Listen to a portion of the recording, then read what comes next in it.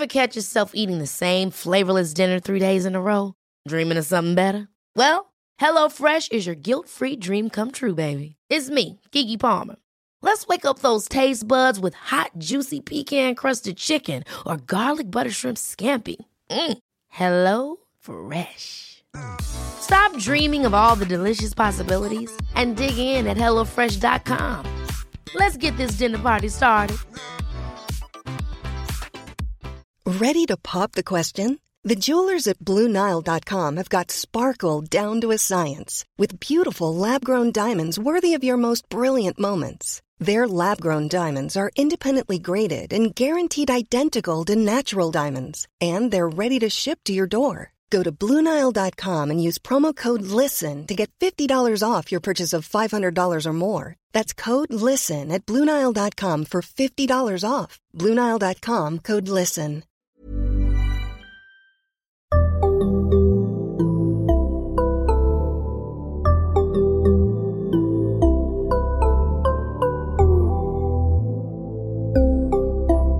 Barnpsykologerna. Välkomna till ett nytt avsnitt av Barnpsykologerna, en podcast med Liv Svirsky och Lars Klintvall. Och idag ska vi prata med psykolog Hanna Salin om hur man kan hantera starka känslor. Välkommen Hanna. Tack så mycket. Och välkommen ni som lyssnar. Hanna, du kan väl börja med att presentera dig själv och berätta vem du är. Ja, Hanna Salin heter jag. Jag är legitimerad psykolog sedan 2002. Jobbat många år med dialektisk beteendeterapi inom vuxenpsykiatrin och disputerade 2018 efter 4 års doktorandstudier på där jag tittade just på känsloregleringsbehandling vid självskadebeteende. Så det är jag. Och sen har du skrivit en bok om det också. Ja, just det. Jag har också skrivit en bok som heter Känslor som kraft eller hinder. Och som är liksom en vardagligare tillämpning av de färdigheter som jag själv tyckte var väldigt hjälpsamma. Som vi lärde våra patienter i dialektisk beteendeterapi. Men också ifrån den emotionsregleringsbehandling jag arbetade med under mina doktorandstudier. Just det. Och vi kommer tillbaka till den och DBT, tänker jag, förtydliga lite vad de är och så. Ja. Men bara för att säga några ord till om boken. Den kan ju vem som helst läsa. Den behöver man ju inte tillhöra någon diagnosgrupp eller så. Nej, för att ha nytta av. Inte. Precis, den är skriven för allmänheten. Jag skrev den tillsammans med Elisabeth Malmqvist som också är väldigt erfaren DBT-are.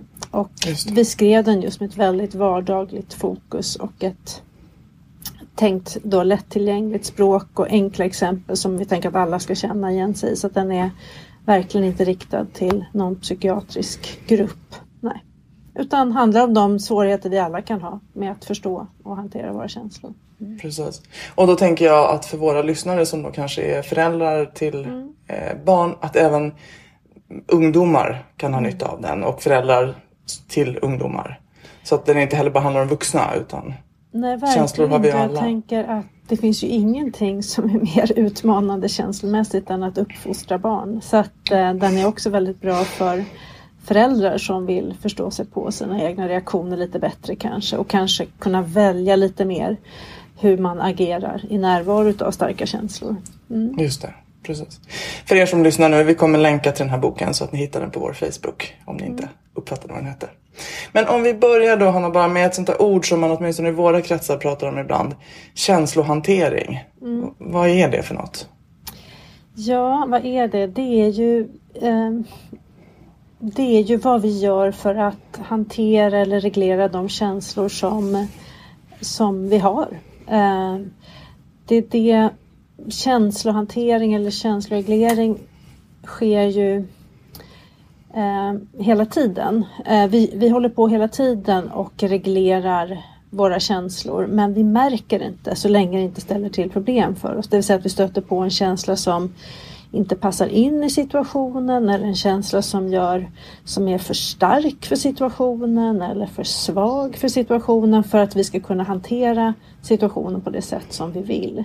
Så känsloreglering sker ständigt och är en del utav vår upplevelse av och perception av saker som händer inuti oss och omkring oss. Men är som sagt inte någonting vi kanske nödvändigtvis tänker på eller tänker att vi kan använda som en strategi, en medveten strategi. Det är ju mer när man märker att mina känslor ställer till det för mig.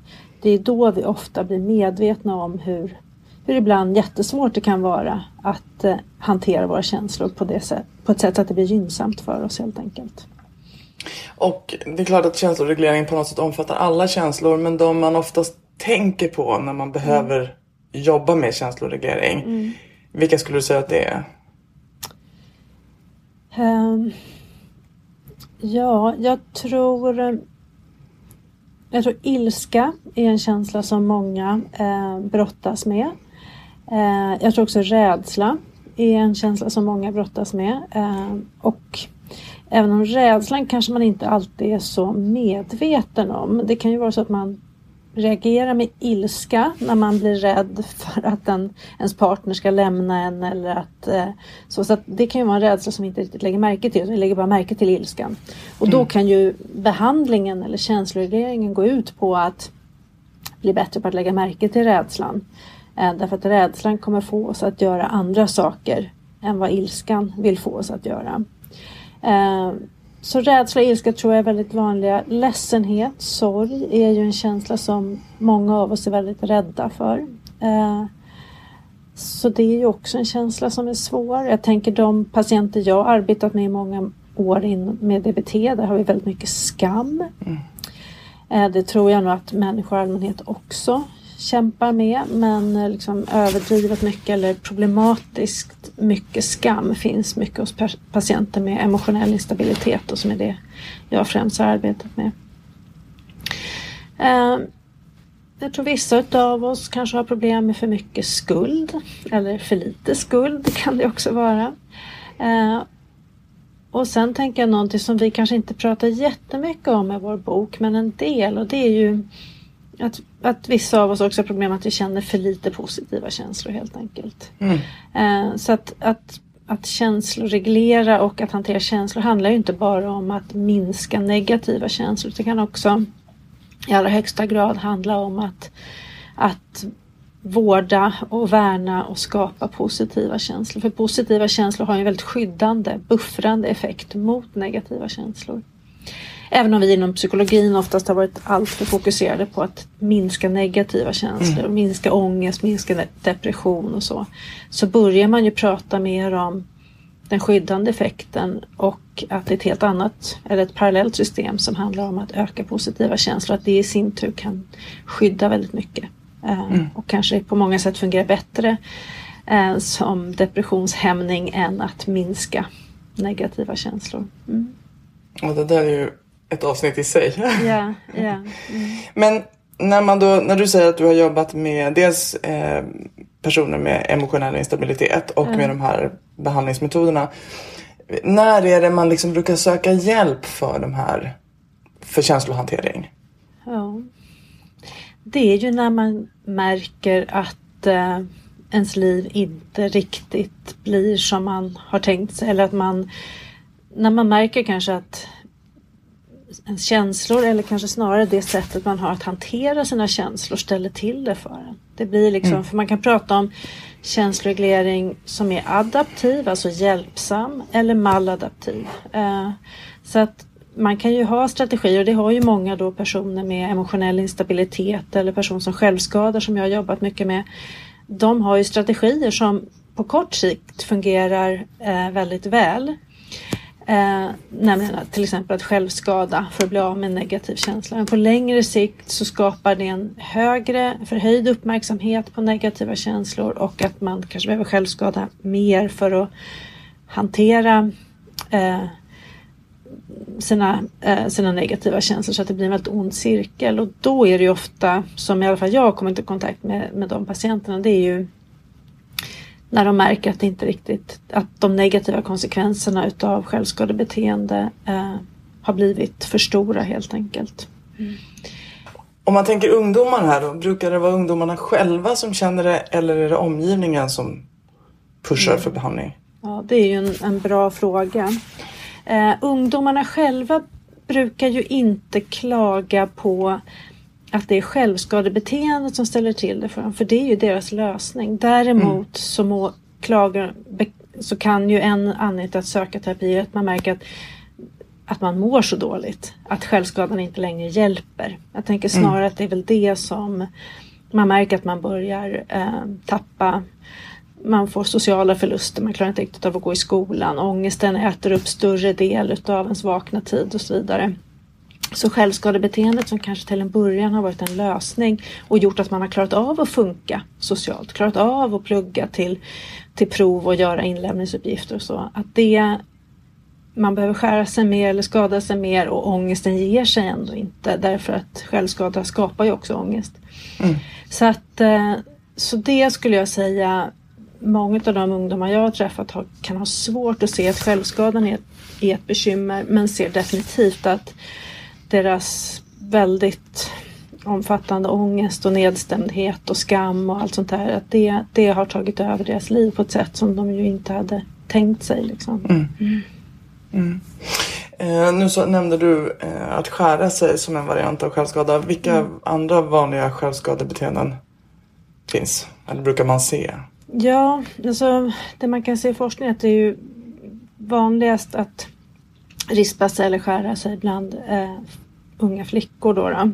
Medan man tänker att pojkar tycks i högre grad slå sig eller skada sig på det sättet.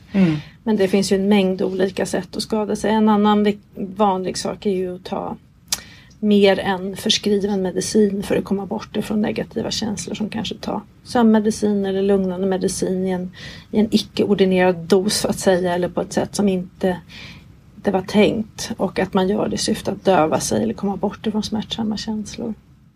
Ska vi inte, när vi nu pratar om det, också slänga in det här med att självskadebeteende inte som regel handlar om försök att ta sitt liv? Nej, precis. Nu pratar jag om icke-suicidalt självskadebeteende, precis som man gör framförallt i syfte att komma bort ifrån smärtsamma känslor eller konfliktsituationer eller sånt.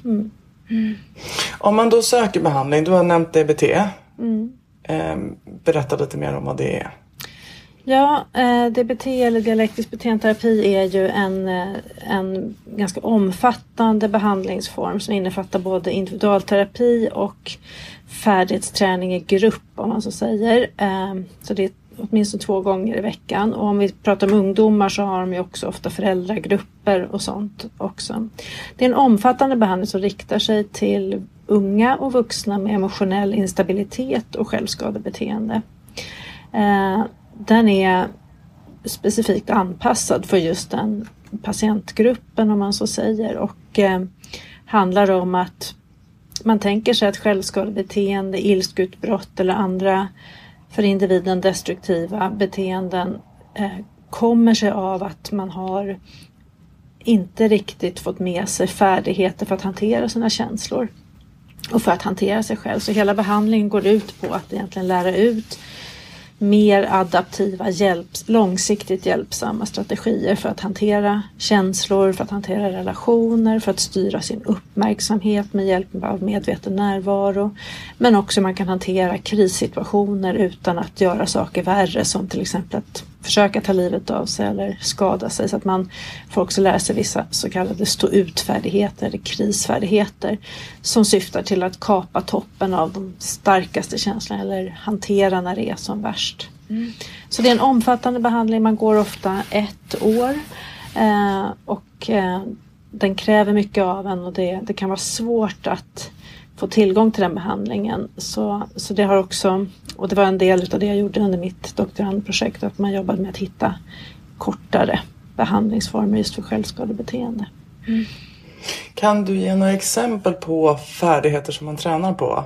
Alltså hur det går till? Vad det är man lär sig i gruppen? Just rörande känslor. Ja, precis. Ja, en väldigt viktig del som är med i DBT och som finns egentligen i alla känsloregleringsbehandlingar och som man också vet är väldigt viktigt, det är att bara börja bli bättre på att kunna identifiera vad är det jag känner. När det känns så här i kroppen, är jag arg, är jag rädd, är jag ledsen, vad har jag impulser att göra? Och att skilja mellan att uppleva eller ha en känsla och att agera utifrån den. För det är ju någonting som är väldigt viktigt att skilja på. För vi kan ju väldigt sällan bestämma vad vi känner. Känslor kommer sig ju utav de situationer vi är i och den inlärningshistoria vi har och så. Men däremot så kan vi ju välja hur vi förhåller oss till de handlingsimpulser som en känsla för med sig. Så det är väldigt viktigt att skilja mellan att lägga märke till att man blir arg och att skälla ut någon. Det är ju liksom, det är två, eller gå till attack eller börja döma eller så. Det är två olika saker. Så att känsloorienterad behandling handlar ofta till en början om förstås att bara börja sortera in. Vad känner jag i olika situationer? Man kanske känner många olika känslor samtidigt. Att kunna skilja dem åt och försöka förstå varför de olika känslorna har dykt upp. Att utveckla ett mer tillåtande förhållningssätt till de här inre kroppsliga upplevelserna som ändå känslor innebär. Känslor är ju liksom en samlande kraft som innefattar både tankar och handlingsimpulser och biologi och neurologi. Så att det ger ju oss en ganska kort ögonblicksbild av hur vi uppfattar en situation. Och det är bättre att stå ut med det. Och att inte, för många av våra destruktiva beteenden kommer ju när vi snabbt vill bli av med en obehaglig känsla.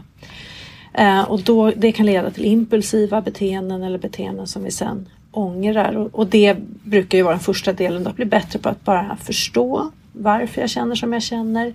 Och att försöka låta det vara och att istället välja. Vill jag agera på den här känslan?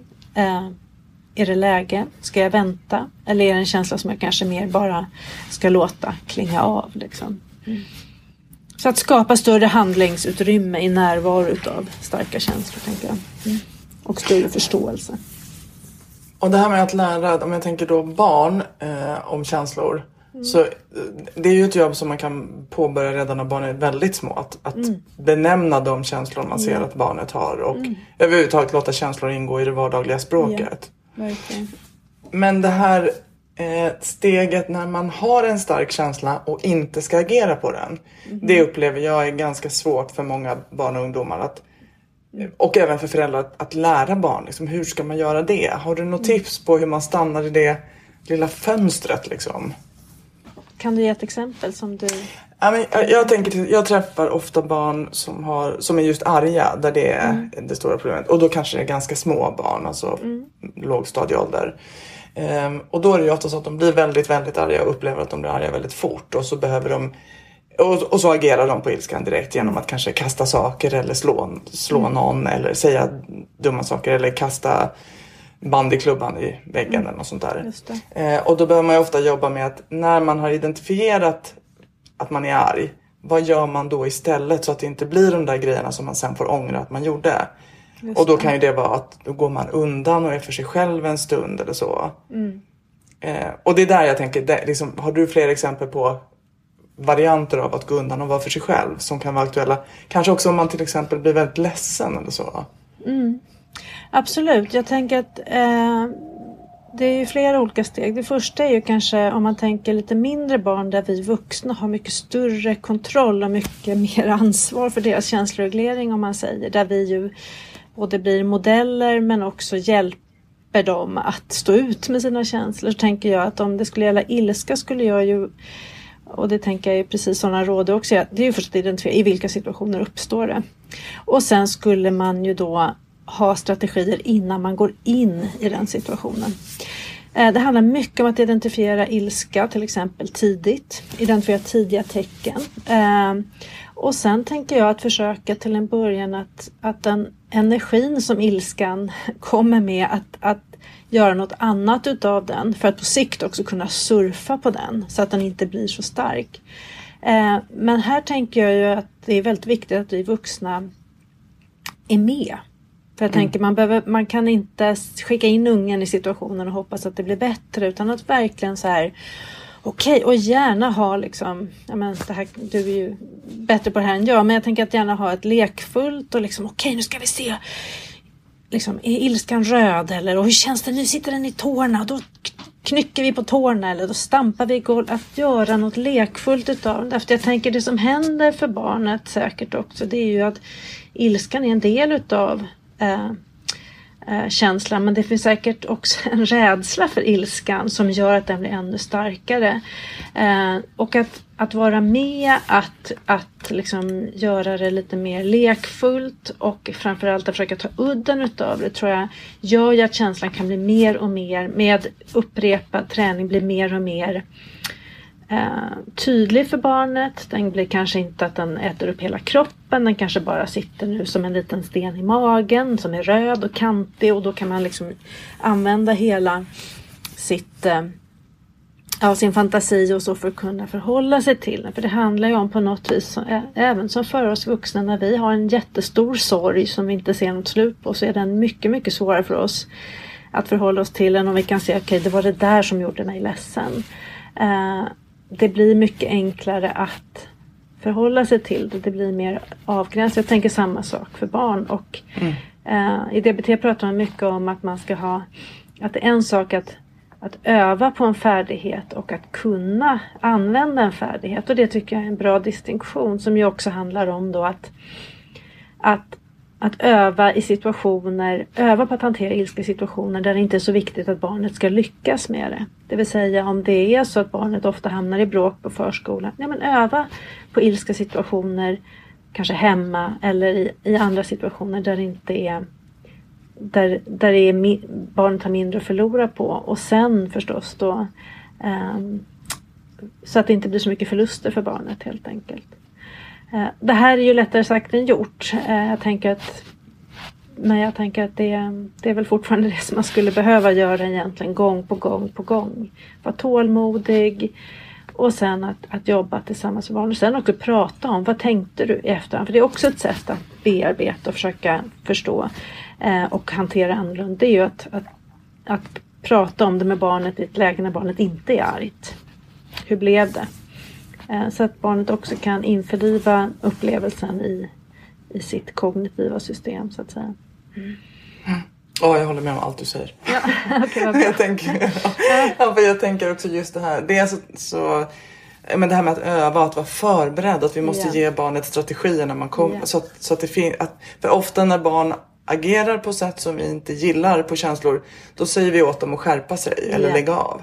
Och det har ganska...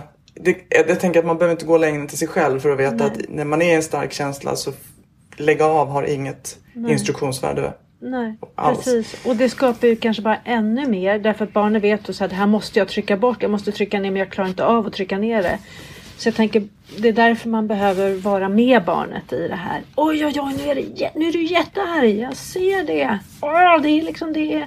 Nu känns det som att hela kroppen håller på att explodera. Att hjälpa barnet sätta ord, att validera, att förstå barnets upplevelse, men också att hela tiden hjälpa barnet att reglera. För jag tänker att ett argt barn kan inte bättre och behöver lära sig bättre. Jag tänker, barn vill ju göra sina föräldrar nöjda, men har inte strategin därför och vet inte alltid hur man ska göra det. Och där behöver vi ju hjälpa barnen att få till det liksom. Och på det sättet också minska de andra känslorna som gärna blandar sig i. Som skam över att man reagerar. Skuld över det tokiga man gjorde när man var sådär arg. Precis så.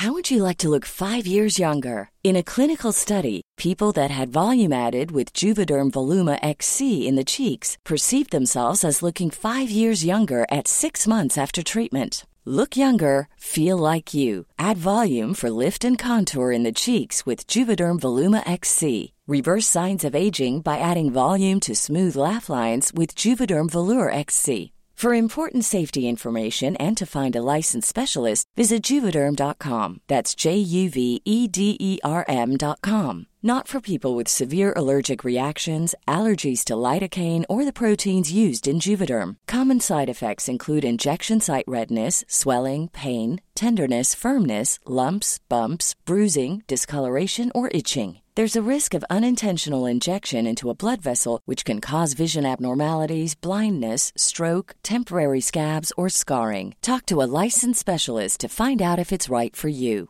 Hey, it's Ryan Reynolds, and I'm here with Keith, co-star of my upcoming film, If, only in theaters May 17th. Do you want to tell people the big news? All right, I'll do it. Sign up now and you'll get unlimited for $15 a month and 6 months of Paramount Plus Essential Plan on us. Mintmobile.com/switch. Upfront payment of $45 equivalent to $15 per month. Unlimited over 40 gigabytes per month. Face lower speeds. Videos at 480p. Active Mint customers by 531.24 get 6 months of Paramount Plus Essential Plan. Auto renews after 6 months. Offer ends May 31st, 2024. Separate Paramount Plus registration required. Terms and conditions apply if rated PG. Imagine the softest sheets you've ever felt. Now imagine them getting even softer over time. That's what you'll feel with Boll & Branch's organic cotton sheets. In a recent customer survey, 96% replied that Boll & Branch sheets get softer with every wash. Start getting your best night's sleep in these sheets that get softer and softer for years to come. Try their sheets with a 30-night guarantee. Plus, get 15% off your first order at bollandbranch.com. Code BUTTERY. Exclusions apply. See site for details. Och det här kan man säga översättbart till, alltså nu pratar vi ilska, men vad det än handlar om, att hur kan vi förbereda, hur kan vi guida, hur kan vi hjälpa barnet, tänker jag också det här, bygga broar mellan det, alltså färdighetsöar som barnet har.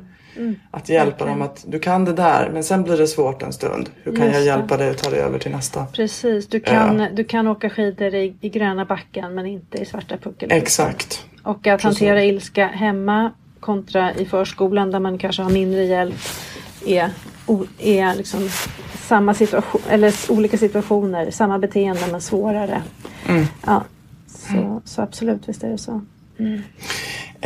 Jag tänker också då för föräldrar som lyssnar att jag hoppas att det känns hoppingivande att höra att det finns strategier. Sen kan man ju säga att när man har ett barn som är väldigt arg så har man ju ofta också en vuxen som är ganska arg. Det är inte ovanligt och att man liksom har två personer som vars känslor man ska ta ansvar för, sina egna och sitt barn. Just, visst är det så. Och att det vi ändå kan skicka med, tänker jag, är att det kan vara tufft. Och att man också får se att både föräldern och barnet behöver lära sig. Att man får se det som träning också hela tiden. Ja, ibland trillar man, men det är också en inlärning. Absolut. Och jag tänker också att föräldern gör ju också precis så gott han eller hon kan. Och jag tänker att använda samma strategi på sig själv. Det vill säga kanske att själv gå undan, att själv försöka lugna sig, att själv identifiera hur stor är min ilska just nu. Är det läge för mig att just nu gå in och ta en diskussion med mitt arga barn? Är jag i skick att klara det? Eller behöver jag kanske först reglera mig själv? Behöver jag kanske be om hjälp? Eller är det bättre om den andra föräldern tar just den här situationen för att det här blir för svårt för mig just nu? Och att försöka vara snäll mot sig själv i det också. Just det. Ja, en sak som du har varit inne på är ju att du doktorerade på en annan behandling än just DBT. Berätta lite vad det var. Ja, det är en behandling som kallas emotionsreglerande behandling i grupp eller emotion regulation group therapy. Och det är en behandling som mer specifikt riktar in sig på känsloregleringssvårigheter kopplade till självskadebeteende eller andra destruktiva beteenden också förstås. Men vi tittade framförallt på självskadebeteenden. Och den är mycket kortare än DBT. Så den är 14-16 veckor lång och ges i grupp och är en tilläggsbehandling som man kan gå egentligen i vilken annan typ av behandling eller ha en stödkontakt eller så lägger man till den här behandlingen. Och den är som sagt mycket mer inriktad på just känslor och har egentligen inga direkta relationsfärdigheter eller så, utan man väver ju in en hel del färdigheter för att styra uppmärksamheten och vara icke-dömande och sådana saker, men framförallt så handlar den om att bli bättre på att identifiera, sätta ord på känslor, förstå känslors funktion och sen bli bättre på att tolerera och acceptera känslomässiga upplevelser och att, som vi redan varit inne på, att inte agera utifrån en känsla utan skilja mellan att uppleva känslan, att tillåta den och att man sen då väljer hur vill jag agera i stunden så gott man kan. Men att det är målet att bli bättre på att kunna välja hur man agerar i närvaro av starka känslor. Hur fungerar de här två behandlingsmetoderna då? Vad visar forskningen där? Ja, ERGT vi gjorde en ganska stor studie när vi implementerade ERGT i Sverige. Det var inte en kontrollerad studie, men vi hade väldigt fina resultat. Om ändå med brasklappen för att vi inte hade en kontrollgrupp, så vi kan inte säga egentligen huruvida de här resultaten berodde på vår intervention och inte andra variabler som att gå i grupp och sådana saker som påverkade det. Men våra resultat liknar väldigt mycket de tidigare resultaten som metodens upphovsperson Kim Gratz har fått i sina studier där hon haft kontrollgrupp också. Det är att vi såg en signifikant minskning av självskadebeteenden, en signifikant förbättring av svårigheter med att reglera känslor, men också minskad ångest och depression och förbättrade relationer och så vidare. Så vi fick väldigt fina resultat. Resultat som jag precis sa i stor del eller nästan helt överensstämmer med de resultaten Kim Gratz har fått i sina 3 studier, varav 2 har varit kontrollerade då. Så det tycks som om ERGT har en bra effekt vid självskadebeteende och att påverka känsloregleringsförmågan. DBT har ju gjorts ett flertal studier. Där får man ju också se att de har haft en svårare patientgrupp, eftersom man ofta i DBT-studier har inkluderat suicidala kvinnor med emotionell instabilitet. Behandlingen är ju mycket längre och även om de som ingick i vår svenska ERGT-studie också hade hög grad av samsjuklighet, så kan det ju vara så i de amerikanska studierna att samsjukligheten är ännu svårare kanske. DBT har gett goda resultat, men om man jämför DBT med annan kvalificerad behandling som ändå innebär någon sorts struktur och så tycks det som att man kan säga i dagsläget att DBT ger goda resultat, men det finns även annan behandling som ger likvärdiga resultat. Men där har man ju framförallt i DBT-studien tittat på minskade självmordsförsök, och det är ju ganska infrekventa beteenden, så det är också svårt att få några statistiskt signifikanta skillnader där. Men DBT fungerar också väl för individer med emotionell instabilitet och självskadebeteende och självmordsförsök. Ja, så kan jag väl säga. Sen tror jag ERGT kanske har ännu lite starkare effekter på självskadebeteende, men det har samtidigt gjort lika många studier på ERGT. Så att jag får låta det vara osagt. Mm. Hur ser det ut i Sverige då? Du sa att DBT kan vara svårt att få tillgång till. Hur är det med ERGT? Ja, jag doktorerade inom ett projekt som hette Nationella självskadeprojektet, som kom sig är ett projekt som inletts utav Socialdepartementet och Sveriges kommuner och landsting, eller Sveriges kommuner och regioner som höll i det projektet. Så att ett uppdrag var att inte bara prova om ERGT skulle funka i en svensk psykiatrisk kontext, utan också att utbilda nya behandlare i det. Så att under min doktorandtid så tror jag att vi utbildade tillsammans med Kim Gratz och Matthew Tull, som är de amerikanska upphovspersonerna, så utbildade vi uppemot 150 terapeuter i ERGT över hela landet. Oj. Och nu i höstas hade jag och 2 kollegor första gången en svensk ERGT-utbildning där vi utbildade 50 psykoterapeuter eller terapeuter till. Så det är jätteroligt. Så att ERGT finns på ganska många ställen i Sverige. Sen har man ju alltid det här med omsättning och personalomsättning, människor slutar och så. Men nu finns en nationell plan på att ha ERGT-utbildningar åtminstone en gång om året. Antingen i Stockholm, i Skåne eller i Västra Götalandsregionen. Så vi kommer turas om att hålla sådana här ERGT-utbildningar. Så just ERGT håller man i alla fall på att tillgodose att det ska finnas på mottagningar runt om i Sverige.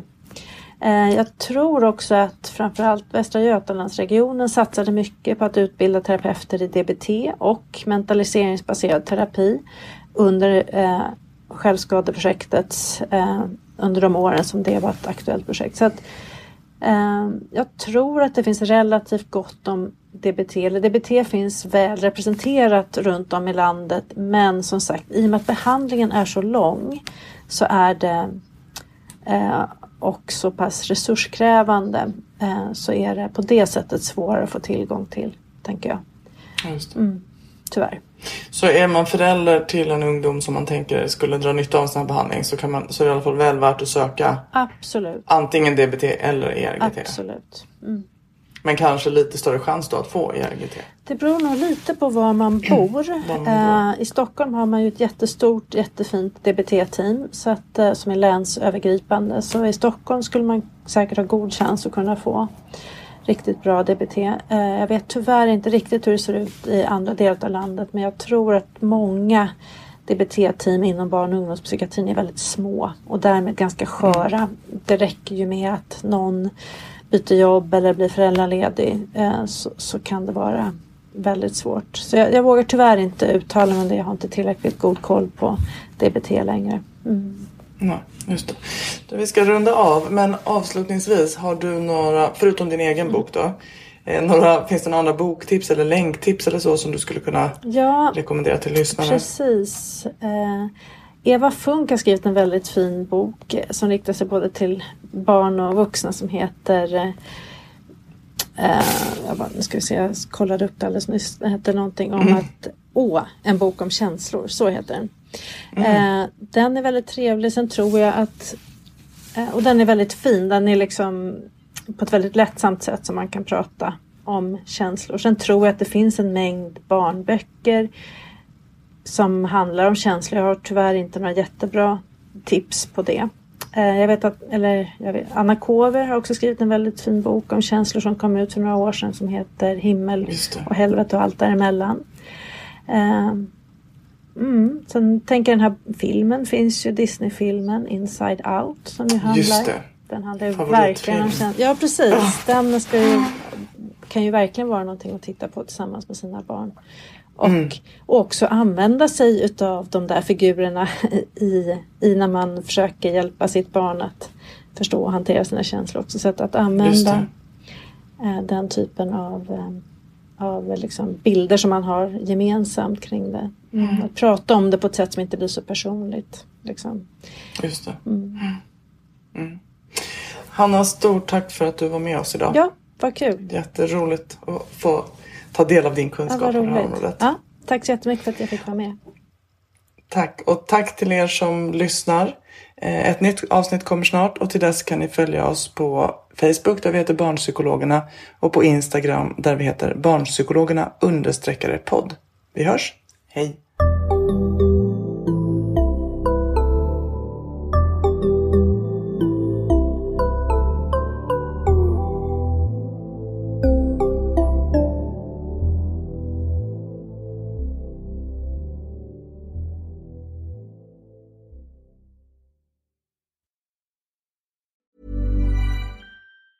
Mom deserves the best, and there's no better place to shop for Mother's Day than Whole Foods Market. They're your destination for unbeatable savings, from premium gifts to show-stopping flowers and irresistible desserts. Start by saving 33% with Prime on all body care and candles. Then get a 15-stem bunch of tulips for just $9.99 each with Prime. Round out Mom's menu with festive rosé, irresistible berry chantilly cake, and more special treats. Come celebrate Mother's Day at Whole Foods Market. Mom deserves the best, and there's no better place to shop for Mother's Day than Whole Foods Market. They're your destination for unbeatable savings, from premium gifts to show-stopping flowers and irresistible desserts. Start by saving 33% with Prime on all body care and candles. Then get a 15-stem bunch of tulips for just $9.99 each with Prime. Round out Mom's menu with festive rosé, irresistible berry chantilly cake, and more special treats. Come celebrate Mother's Day at Whole Foods Market.